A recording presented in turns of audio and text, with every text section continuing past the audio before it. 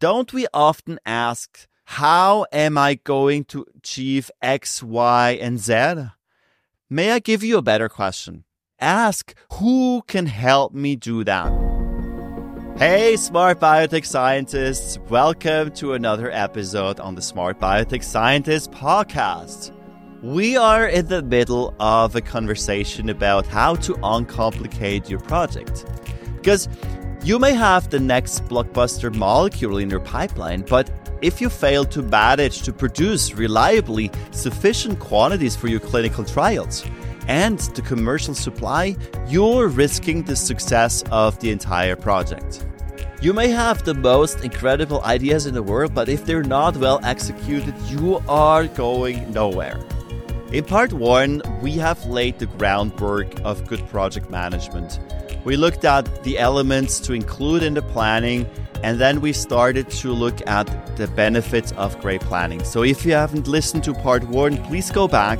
And now we are up for the rest of good project management. Are you juggling the complexities of CMC development while trying to enjoy the beauty of biotech?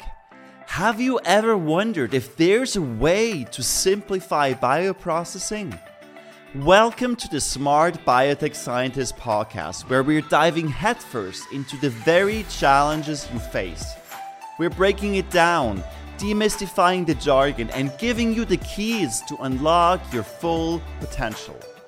I'm your host, David Brulman, and I get it.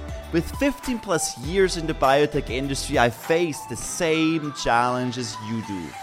There's a way to simplify and streamline so you can remove complexity, you can skip trials and errors, deliver without delay your groundbreaking therapy to clinics and market, and still enjoy every single step. Do you want to learn how industry experts and I did it? Grab a cup of coffee and your favorite notebook and pen. Now is the time to take your bioprocessing game to the next level. Let's smarten up biotech. So let me ask you another question. What makes your project successful?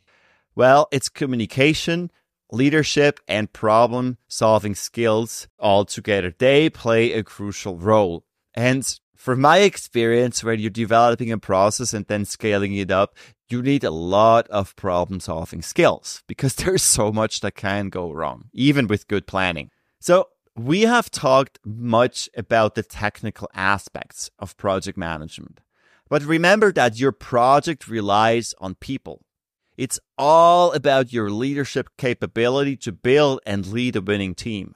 You will be working with a cross-functional team, potentially with people from outside, with the CDMO, with analytical experts, with people from other sites, or even from other divisions, or people working in a completely different time zone. So you must learn to communicate effectively and have enough technical knowledge to make the right decisions. So how do you assure that it's long-term success? Well, it comes to technology development or product development. You need to have an idea on the scalability potential. And when I was working in technology innovation, we would ask this question often. It's a reflex you should have as a process development manager, because when developing a manufacturing process, consider that you'll have to scale the production sooner or later. You may have a brilliant idea to cool down the chromatography step to increase its yield. Well, it sounds great in R&D. You could well put your column into a fridge. But how would you do that with a 120 centimeter stainless steel column? You'd need to cool the entire system or do the entire step in a cold room. Imagine the wasted energy and the non-ideal working conditions for the people performing that process step. Well, that may sound silly to you. Like you're thinking, well, who would do such a thing? Well, I have seen such development. So scalability is at the core of creating an innovation success story out of a great idea. And I have come across brilliant scientists who are now developing a new technology they can sell as a product to enhance the production process. And this can be a physical product or a software solution. So let's focus on product development for a minute. How does this play out the scalability potential? Since most tech companies cannot be successful, let alone survive, without a huge user base of returning customers, it is very important to consider, number one, whether your idea has the potential to scale, and number two, start building your product and operations with the scaling in mind. All ideas are not equally scalable. Software-centric, innovative ideas have the potential of having a very high scale advantage because the marginal cost of copying software is zero. For instance, Microsoft can easily sell another Excel license. Software companies are great at scaling because they can sell their product to more customers with very minimal added cost. Ideas that require material or energy or labor to produce each unit of innovation have a lower scale advantage. So to evaluate the scalability potential, evaluate two things. One, identify your target market, in other words, your end users. And number two, come up with your growth hypotheses. The economy of scale is at the core of innovation. If you want to take advantage of your idea, you need to focus on the development of intellectual assets that could be traded at zero marginal costs to a growing number of customers. And to ensure project success, always consider scalability. An idea might work well on a small scale, but fail when expanded. Therefore, it's vital to evaluate the scalability potential right from the start and consider factors like the target market and your growth hypotheses. And now coming back to process development and scale up, it's crucial to remember that scalability is an integral part of this process too. A process might work well on a small scale, but fail when attempts are made to scale it up. What's the point to develop a drug you can't manufacture? Therefore, it's vital that you consider scalability from the very start of the project to ensure long-term success. So to wrap it up, I want to give you 3 bonus tips to create a high-performing team. Remember, at the core of any project success, it's about the technology. Wrong. It's about science. Wrong.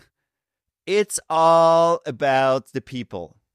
Their creativity, their dedication, and their hard work drive the progress and outcomes of a project.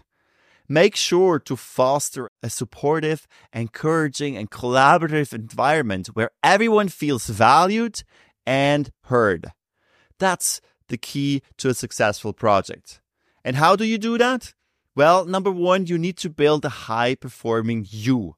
Yes, outstanding leadership starts with self-leadership.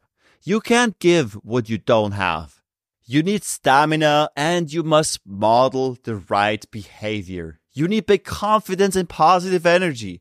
People are looking for someone they can trust and rely on.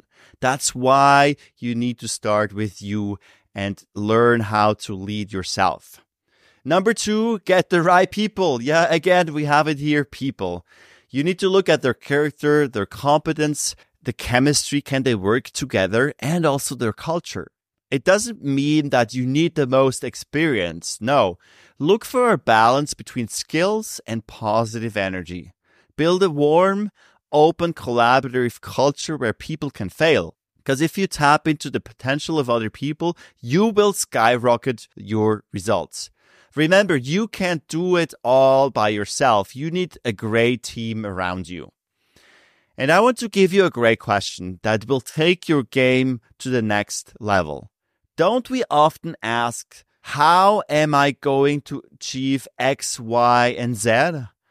May I give you a better question? Ask, who can help me do that?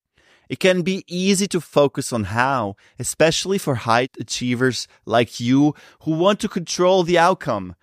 But you need to learn that other people are more than capable enough to handle much of the hows. And this includes also to look for technology partners, analytical experts, or potentially a CDMO. So as much as possible, try to focus on your strengths zone only. And the third one is empower your team. You know, a high-performing team is empowered to make decisions on your behalf. When you interact with others as a leader, what is your mindset? Asks the leadership expert John Maxwell. Is your intention to correct them or connect with them? If the former, then you are a dinosaur, one of all the Moses Juniors of the past who believed that leaders should be all about I know and order and you don't and listen. The leaders of tomorrow are the leaders who connect today. They are trustful and talkative. They listen. They ask questions. They look for answers. Become one of them. Become a connector. That's how you empower your team. So believe in your team members that they can make the right decisions, serving the goal of the project. Hey, smart biotech scientists, that's a wrap on today's podcast. We've talked about the importance of thorough planning and considering scalability in project management. Remember, your team's creativity and hard work are the key to success. Leadership also plays a crucial role, and empowering your team is vital. I hope you found these insights helpful for your projects. So that's what I think. But about project management, what do you think about these project management insights? Do you have any experiences or insights to share? So please send me a message because I look forward to hearing from you, and I see you next week. All right, smart scientists. That's all for today on the Smart Biotech Scientist podcast. Thank you for tuning in and joining us on your journey to bioprocess mastery. If you enjoyed this episode, please leave a review on Apple Podcasts or your favorite podcast platform. By doing so, we can empower more scientists like you. For additional bioprocessing tips, visit us at smartbiotechscientist.com. Stay tuned for more inspiring biotech insights in our next episode. Until then, let's continue to smarten up biotech.